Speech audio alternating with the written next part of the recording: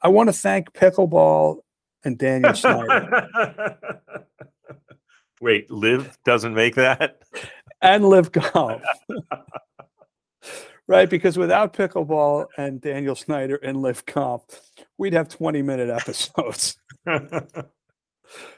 Maybe those listeners that I was just referring to might be happier, but they give us no shortage of things to talk about on this program. So thank you.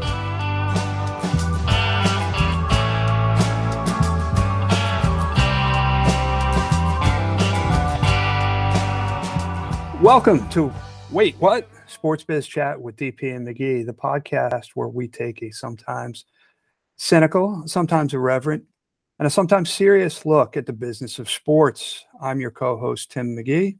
And I'm David Parro. David, let's get right to it. We are a bit of a different experience, you and I, today. I'm actually in Montreal for a conference, and you're in a new state-of-the-art studio facility. So hopefully that energy translates to our episode today. What's on your mind?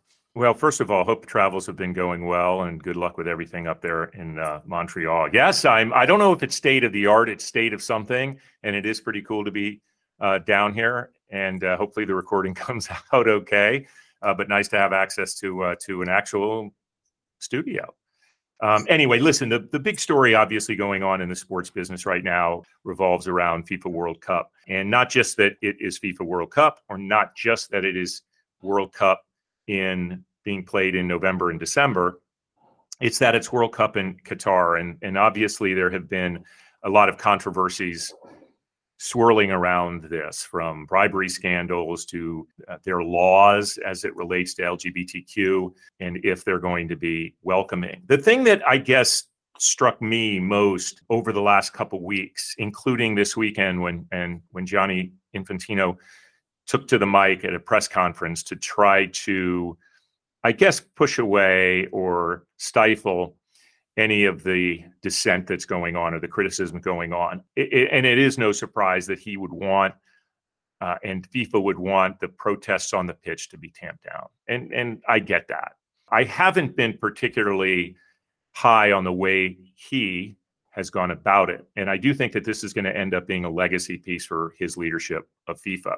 We talked a couple weeks ago about FIFA 2.0, their big strategic plan that they are in the midst of, which is to grow the game and to do good. And you specifically asked Eduardo Solis about that point about doing good. And there definitely seem to have been some opportunities to take a step forward in that regard. They granted the games to Qatar. That's where this tournament is being held. So yes, people are living with it, even though it's not sitting well with some. But to go up and just basically draw equivalency to everything, and that's what I saw from him when he criticizes Europe for hundreds and hundreds of years of colonial mentality and what they have done in other parts. That's fine. That's great to do that, but making sure not to say anything at all that might be offensive to the standards that FIFA says they represent, I found to be a missed opportunity. I agree. I think there is a certain tendency by people from our part of the world, right, the Western world, right, Western Europe, United States, Canada, where I am today, to sort of expect the rest of the world to follow our lead in terms of things that we take for granted, right? In terms of human rights, in terms of being able to speak freely. But the unfortunate fact is there are certain parts of the world where those things cannot be taken for granted. Qatar in the Middle East, by and large, is one of those regions. And so Infantino needs to walk a very fine line. Now, my position would be, don't put yourself in a situation where you need to walk that fine line by granting the tournament to a country or a region where things aren't able to be said freely, where people don't have those basic human rights, whether it's LGBTQ or whether it's immigrant rights of the migrant workers who were there. So I agree with you, and I think we're later on in the show we're going to talk about what we're thankful for, that's one of the things I'm thankful for as an American, right? Is the ability to be able to speak my mind freely without fear of retribution or, being silenced or censored by the government or others. People can take exception to what I say, and they often do, but that's something that he is being forced to reckon with, because FIFA made the decision to grant the 2022 World Cup to the country of Qatar. Yeah, I think it's, what just kind of strikes me funny about his approach has been that by a lot of people's understanding, there was a lot of money paid out by this very small Gulf country, Qatar, to FIFA representatives and those that had power over the decision. I mean, it's getting documented more and more as the games actually progress, and will continue to be. So to me, who did who the favor? Would that be who did whom the favor? I don't know. Yeah. So the idea of not being able to go in and speak what is supposedly FIFA represents. Now, you are absolutely right. We live where we live, and we expect certain things. And I don't expect every piece of the world to have the same values or beliefs or which religions are the most popular. That's just the way the way the world is. But when it comes to certain basic human rights, if FIFA claims to represent those, and they have it written into their strategy about how they're trying to build. And I will say this, they said everyone will be welcome. That's their line that they keep using. Everyone will be welcome. And I haven't seen anything yet that indicates that is not true. But I think we'll have to see as the tournament progresses, obviously. We actually have a guest coming up on the ground that hopefully will shed some light as to, what the feeling is among those patrons that have visited Qatar from afar and trying to enjoy the World Cup. Yeah, we welcome everyone as long as you keep your mouth shut, don't protest, and download these 2 tracking apps that are required for everybody who enters the country. Right. Yeah, that's in the fine print, David. Yeah. So, yeah, but there's a you alluded to it earlier. There's a lot of other stuff going on, right? We talked last week about the 11th hour, the organizing committee requiring Anheuser-Busch to move their beer sales facilities to remote places within the stadia. And then we've come to find after that they completely banned sales of beer in most areas of the stadiums that are being used. It is still available in the VIP suites, and there are other fan zones apparently where you can buy it. But, AB InBev pays a reported $75 million to be a FIFA World Cup sponsor.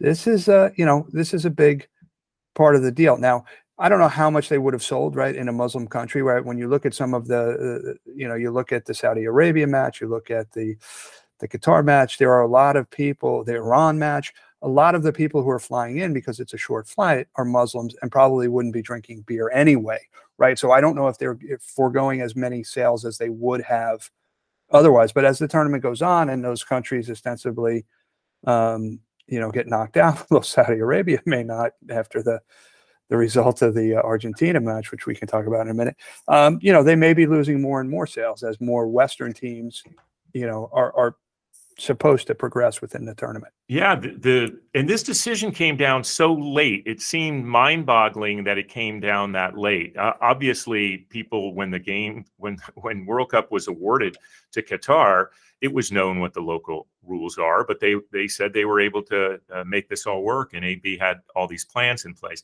I will say this, and this is why Anheuser-Busch is such a legendary sports sponsor. I haven't read all the details on this story, but they've basically announced that any of the beer that will not be consumed there is going to one kick-ass celebration party for the winning team, for the winning country, which I just think was a great quick move on their part. But again, Infantino came out and said it's really not that big of a deal. Like, why didn't he defend his sponsor in that one moment to say, okay, it's trouble, but they're a great partner, we're going to make it work, but just kind of went there?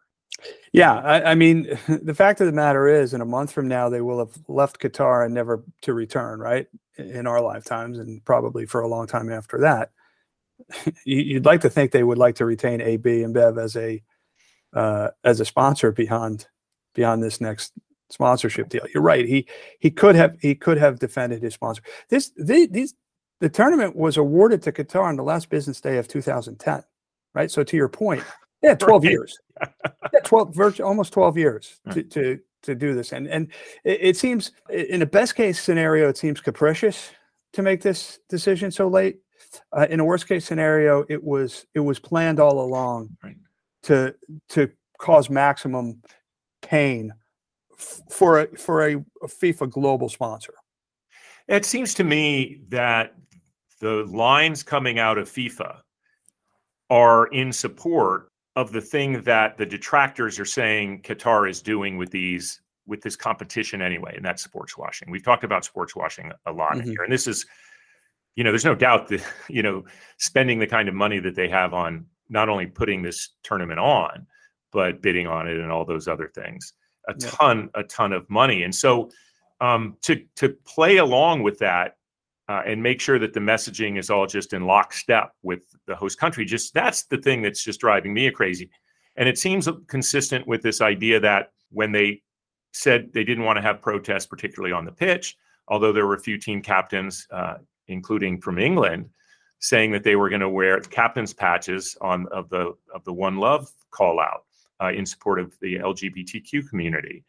And then they not only said there would be fines, which I think most of the teams would have been fine with, but actual penalties and yellow cards given. And which to me is, yes, if they would have fined them financially, then a team could have made a decision based on what they wanted to do. And I guarantee you some of the sponsors probably would have stepped up and paid those fines. But to then say that we're gonna penalize you by issuing yellow cards, that impacts the integrity of the tournament, right? And the play on the pitch. Absolutely. Potentially, right? So the tournament has been used for good, and I want to talk about that in a couple minutes. But let's kick FIFA while they're down, if you don't mind, for a couple minutes. First of all, there was, after we recorded last week, there were reports in the media that the Qatari national team was paying bribes to Ecuadorian players to throw the match. It was so specific as to say that the game would end 1-0 in favor of Qatar. We now know that Ecuador prevailed 2-0. So either they took the money and ran, or what was more likely is that was a fabricated story, to the point that where they even put what the final score was going to be. It seems like in retrospect that story was planted and was not based in fact, right? Which is unfortunate. But I was glad to see, because Ecuador was the favorite going into the match, right? And they prevailed. And I think if you look at the AI and the big data that's run, right, that's probably a result that people would look at and go, yeah, okay, that's an expected result for that match. So that was good to see. The other thing, there was a chant in the during the match the other day. We want beer during the Iran. I believe it was during the Iran England match. I'm not sure though. It's all a football fan really wants when it comes down to it, is hard fought competition on the pitch. And well, our guests can talk about it, right? The 3 Ps, right? Of halftime of football, right? A pint, a pie, and a urination. Is the case, right? But, you were talking about the One Love. Alex Scott, who is now a reporter for BBC, formerly a member of the Lady Lions, the England national team. Good on her. She actually wore the One Love armband and even turned so that armband was facing the camera as she was conducting her interviews pre-match. So a big shout out to Alex Scott for that. David, I said earlier that there is some good coming out of this tournament, right? With all of the talk about controversy and focus on human rights and things like this. I want to call attention to 2 things that the Iranian team did. One was the captain of the Iranian national team, during a press conference, acknowledged the situation in Iran and said that people need to speak up about it. I thought that was an incredibly brave and courageous thing for him to do. So I wanted to shout out that. What was equally subversive was, and I use that term in a positive way, right? Speaking truth to power, the entire national team stood silently during the national anthem played before their match against England. And traditionally, teams will sing their national anthem while it's being played prior to a match. So I wanted to shout out the Iranian team in general, and the captain in particular, for taking what could prove to be a very brave and potentially dangerous stance when they return to their home country after the tournament. Tim, thanks for pointing that out. I think they were pretty brave moments, and I do think it's going to be interesting to follow that to see what it means after this tournament closes out. Yeah, big moment. See, and sometimes we look for those at these big type of events because it's a big platform. I think it's time to take a break. We have a really fun guest coming up live from Qatar, so going to bring that to you here in a bit. It's time for our guest. Joining us now from Qatar to provide some on-the-ground perspective on World Cup 2022 is Chris Pearlman. Now, we do want to get to Chris's observations here quickly, but Chris deserves an intro as he's not only one of my favorite sports biz sales execs, but one of my favorite and certainly one of the most well-dressed people in this business. Chris is the founder and CEO of Aggregate Sports that represents leading sports properties, including U.S. figure skating. Prior to opening the doors at Aggregate, Chris served as president of Kaplan Levian Sports, owner of Swansea City AFC, currently in the English Championship, and MLS's DC United. He also served as the chief operating officer of Swansea. So the man obviously has some serious soccer creds. Prior to moving to Wales to assume his role with Swansea, he led the sales operation at Van Wagner Sports Entertainment, which is where Chris and I became very good friends. So Chris, welcome. Thank you. Thanks for having me.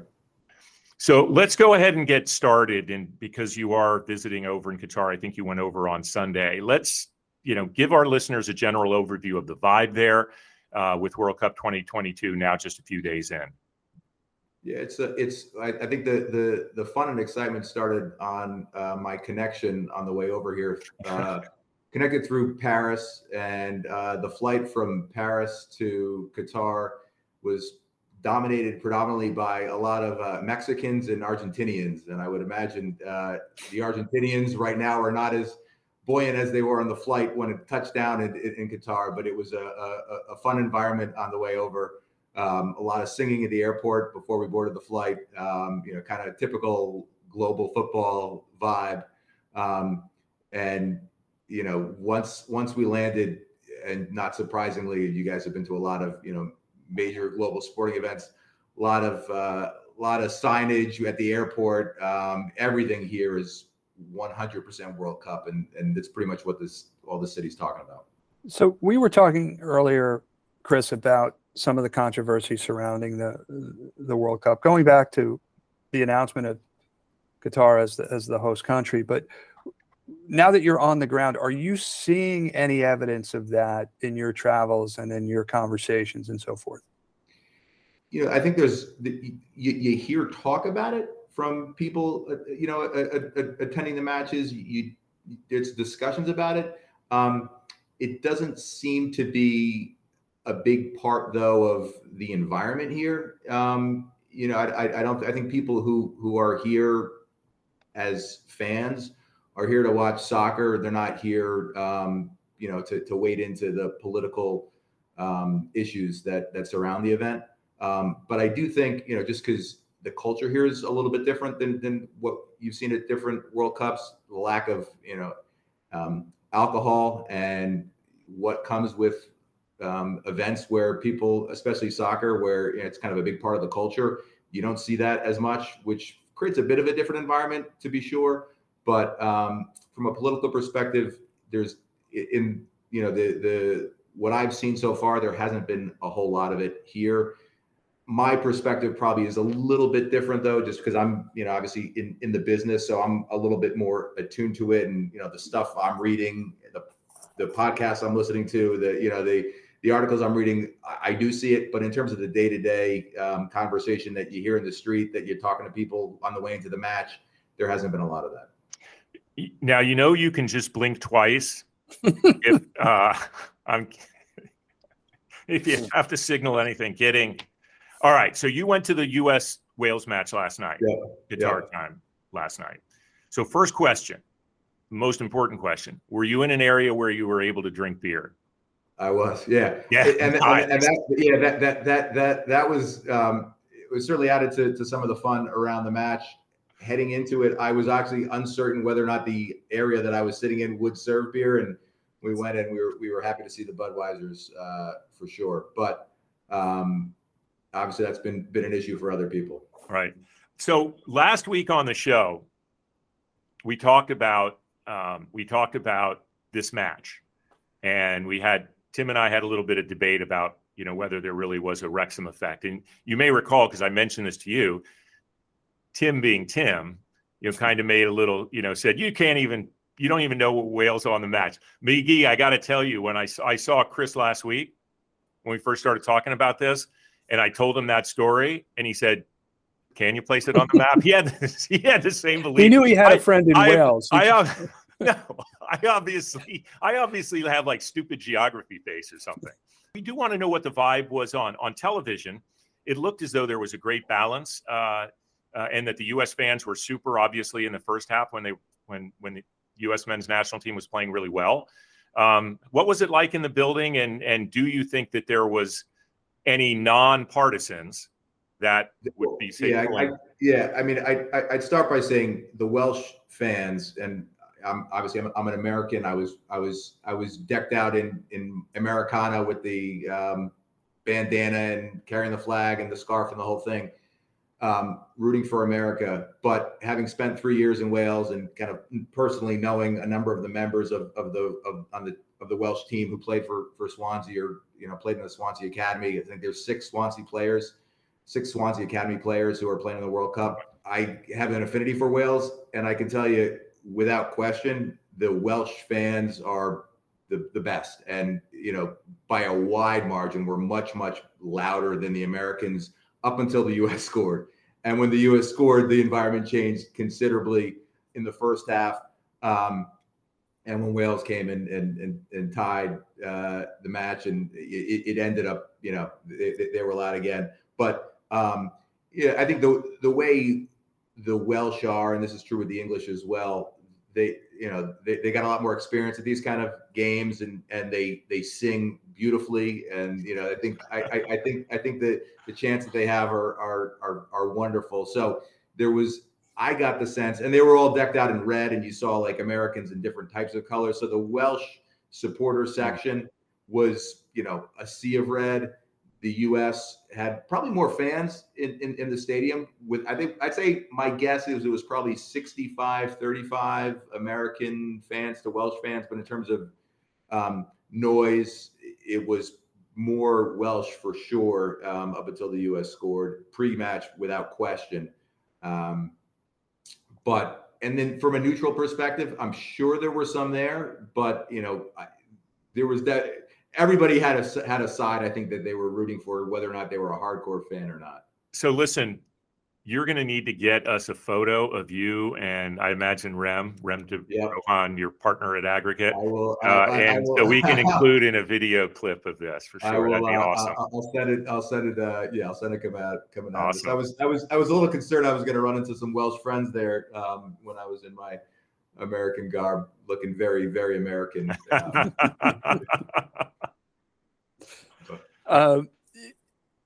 We in the sports business, we can enjoy sporting events like this, but we always have our eye towards the commercial aspect of this. So as you're going through the fan areas, as you're coming into the stadium, have you seen any sponsors that have jumped out at you as doing a particularly good job of activating their partnership with FIFA in this World Cup?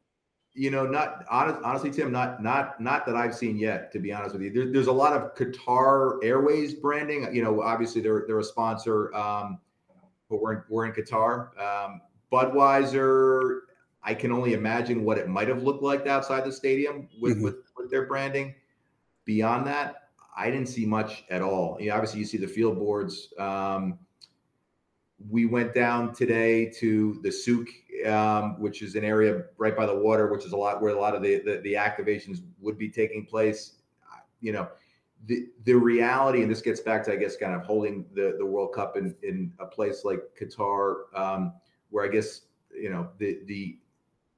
there's less outward celebration. It's definitely, one of the things I read a little bit before coming here, and that I've seen here firsthand. You see all in the beauty of the World Cup, right? There's fans of all countries here. Literally, you see jerseys of every country that's participating, tons of cultures, which is just phenomenal to see. But everything's a little more subdued, right? I think like the vibe here, and I've been to one other World Cup, back in the US. I've been to a few Champions League finals. I've been to, probably 100 Premier League matches. There's something kind of missing in terms of the broader, I guess, people's ability or desire to just kind of step out a little bit more. It's a little more subdued, and whether or not that's the lack of alcohol, whether or not that's because of less fans, made the trip because of the difficulty of doing so with this locale, or people, not wanting to for, their own personal political beliefs, probably all plays a part of it. And I'll give you another example. Today, when Argentina was playing Saudi Arabia, we weren't in our hotel. We were out on the street. I knew what the score was because I was looking at my phone. Difficult to find. We were in a very populated area. Difficult to find, certainly there's no bars here, right? But restaurants with the match on, right? There's like one or two where there was a lot of people around it. But beyond that, you see a lot of people walking on the street, watching the match on their phone. But what you don't get here at all, which is unusual for, a soccer environment, is packed restaurants and bars where people are just, crowded around the TV, and like the place explodes when a goal is scored. If you didn't know the World Cup if you didn't know that match was going on, you would not be, because you were a soccer fan. It wasn't one of those things where if you're walking down the street in another city and there's a big game on, you may not know that there's a game on before you leave, but when you're out, you'll know it because people are crowded around TVs everywhere. That's not the case here at all. And that's different. And that's a cultural thing for sure. And that, I think, takes away from the environment to an extent. But at the end of the day, soccer fans are just a different type of person, and the mix of cultures here makes it an exciting environment regardless, but it is a little bit different. Yeah, great perspective. Very fascinating. Take us through the rest of your schedule, matches that you're planning to see, other things that you're hoping to accomplish or see while you're there. Yeah, so from a spectator supporter perspective, tonight going to France, Australia, tomorrow Belgium, Canada, Thursday Portugal, Ghana, Friday doing a double, in the morning doing Wales, Iran, and then Friday night USA, England, which obviously is I'm jealous. I'm really looking forward to that one. And don't have tickets for Saturday yet. The Argentina-Mexico game is a tough ticket to get, and it's super, super expensive. Yeah. So there's one or two others that we made. I'll end up going to a game on Saturday, not sure which one, and then we're out on Sunday. Beyond that, a few meetings, try to justify the trip with some work while we're here. So a few meetings lined up for tomorrow and Thursday. But the other interesting thing at around the my hotel, as an example, for whatever reason, the matches aren't on the television in the chat in the room here. So you have to go to the hotel bar to watch the matches. So so that's makes viewing other matches not inconvenient, but not as convenient as it otherwise might be. Like throwing the early match here is at 1:00. Throwing that on the TV in your room, you can't do. You got to go out to the hotel bar to watch it. So, and just experiencing the culture, walking around a little bit. It's definitely a different type of city than I've been in the past. Spending time with my friend and business partner Rem, walking around and just enjoying the World Cup scene. Wow, I don't know about you, David, but I'm jealous. Yeah, totally. So Chris, I know the story is still being written, but given your experience in global football, given your experience in the sports business in general, take out your crystal ball and tell us what you think the lasting legacy of this World Cup might be. Yeah, well, I think the press has done, I think, a very good job shining a light on the issues in Qatar, and you know, many people, rightfully so, have questioned FIFA's decision to award the city the World Cup, and sports washing and all that is very real. Having said that, the benefit of them doing that and the light that's been shined on what's happened here is probably a lot more people know about some of the bad things that are going to Qatar than they might otherwise, you know, not know had this not happened. So I guess that's kind of looking at the silver lining of the situation. You'd like to think that because of what's happened here and because of the press that's comes out of this, obviously a lot of which is not favorable for FIFA and not favorable for Qatar, that FIFA might learn its lesson. But hearing Infantino speak before the tournament, maybe not, right? So it's an interesting world we live in where, you know, decisions are made not necessarily for the right reasons, and obviously there's a lot of influence that goes on behind the scenes. Is that changing? I don't know. Well, I guess we'll see who gets the World Cup in 2030, and that might be a sign. But you know, Russia for the last one and Qatar here, it's two interesting choices. Are things changing? I guess, you know, perhaps to an extent, but I think to answer long-winded answer to your question, Tim, the legacy I think will be one where you know, a light was shown on some issues, some big issues, and you know, I think we're all more aware because of that.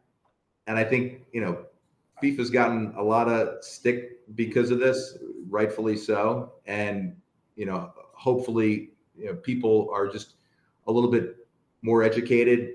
And I think the more educated people become, the better off everybody will be, because, you know, the reality of some of the, you know, struggles that people have gone through here, it's, you know, when you're from the U.S., you don't necessarily see it on a day-to-day basis. Just one quick other story. Rem and I, after the match last night, got back to the hotel. We went to the hotel bar for a drink, the same hotel bar where we were watching the game on earlier, but at night it turns into a bit of a nightclub here. We go to walk into the nightclub, to the hotel bar, and read the rules to get in. No women were allowed in the nightclub. It was only men.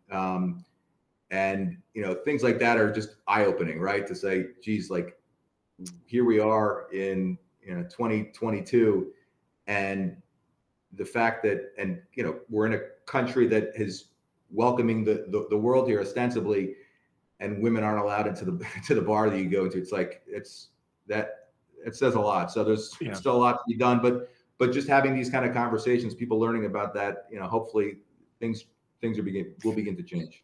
I can understand that just being so mind-boggling in a way, because you know, obviously the city is so modern, particularly Doha, so modern in all of the visuals, and they've created this all these facilities to be able to put this on, and you know, kind of what they show, and then these things are just have to be, you know, eye-opening. And to your point, because we talked about Infantino's response to all of this early, and we'll see what he says after. That's actually what I'm going to now be curious is when the tournament closes and a champion is honored and awarded, what's he going to say? Was it all just to kind of get through in peace and so forth? But I think that was really, really great perspective to get there, Chris.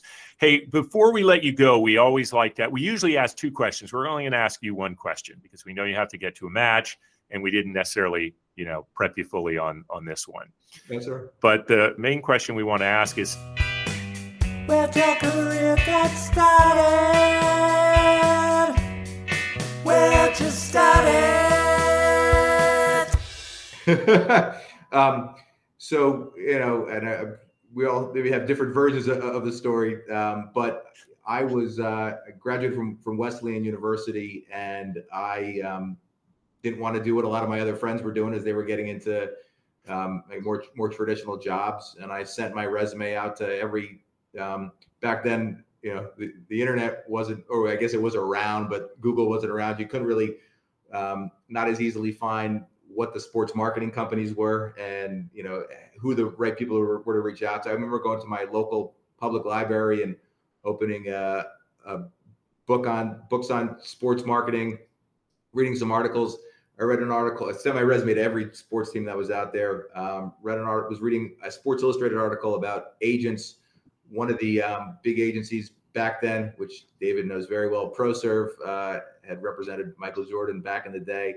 Sent my resume into ProServe, and the person who was screening resumes there went to Amherst, and I'd gone to Wesleyan. It's part of the Little Three, and the reason she interviewed me was because I had gone to a Little Three school.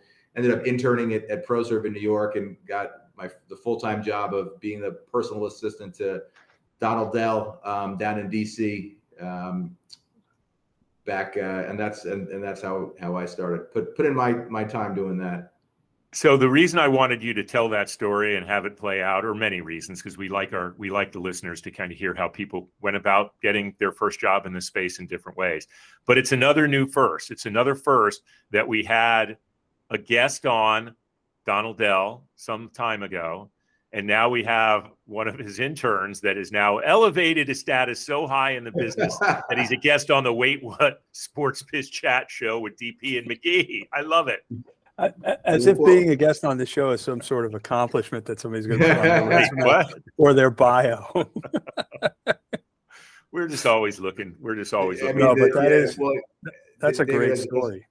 As I know, I'm sure you've seen the number of people who have come through or touched ProServe in some way.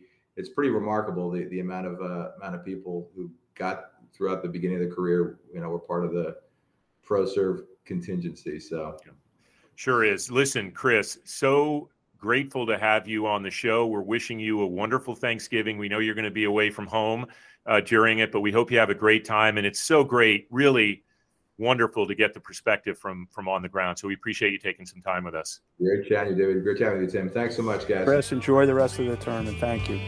Appreciate it.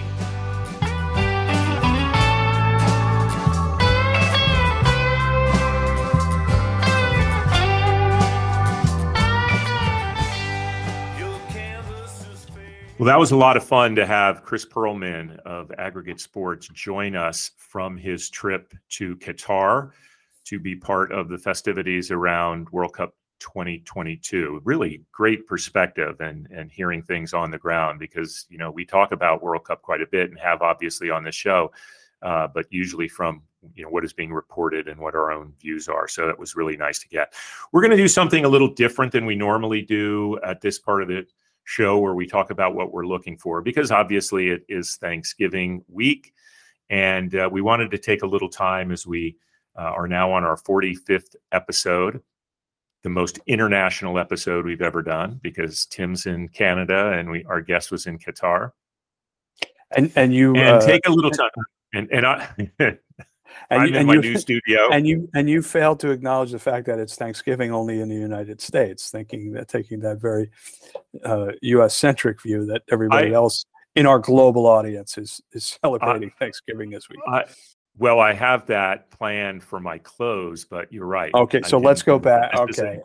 Well, listen, you're right. You are absolutely right. It is Thanksgiving week here, and an important holiday for all of us here. It's certainly one of my favorites. So what we're going to do, regardless of the fact that we happen to be American, because I think it's a good thing to do this anyway from time to time, is talk a little about what we are thankful for as we head into this holiday here in the United States. But I'm going to let you start, Tim. Well, I'm thankful that you put up with my nonsense. No, first and foremost, I'm thankful for our guests and our listeners, right? They are what make this show what it is. So a sincere thanks to all of the people who listen and like us and follow us and share us and give us feedback, and to our guests. We've had, from Chris Pearlman to Jeff Burton to Kathy Engelbert to Gary Placino to Stephen Chris. I mean, we've just had a phenomenal run of guests over the last 11 months. So thank you to them. I want to thank Pickleball and Daniel Snyder. Wait, Liv doesn't make that? And Live Golf. Right, because without Pickleball and Daniel Snyder and Live Golf, we'd have 20-minute episodes. Maybe those listeners that I was just referring to might be happier, but they give us no shortage of things to talk about on this program. So thank you. And last but not least, I want to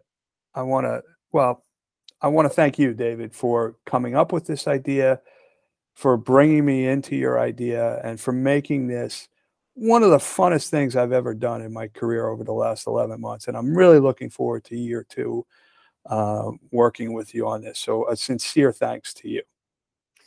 Well, I appreciate that. And so much you said, obviously, I share in terms of being thankful. But I do want to start. This has been a fascinating year business-wise. So, I want to thank the clients that allow me to work on their behalf.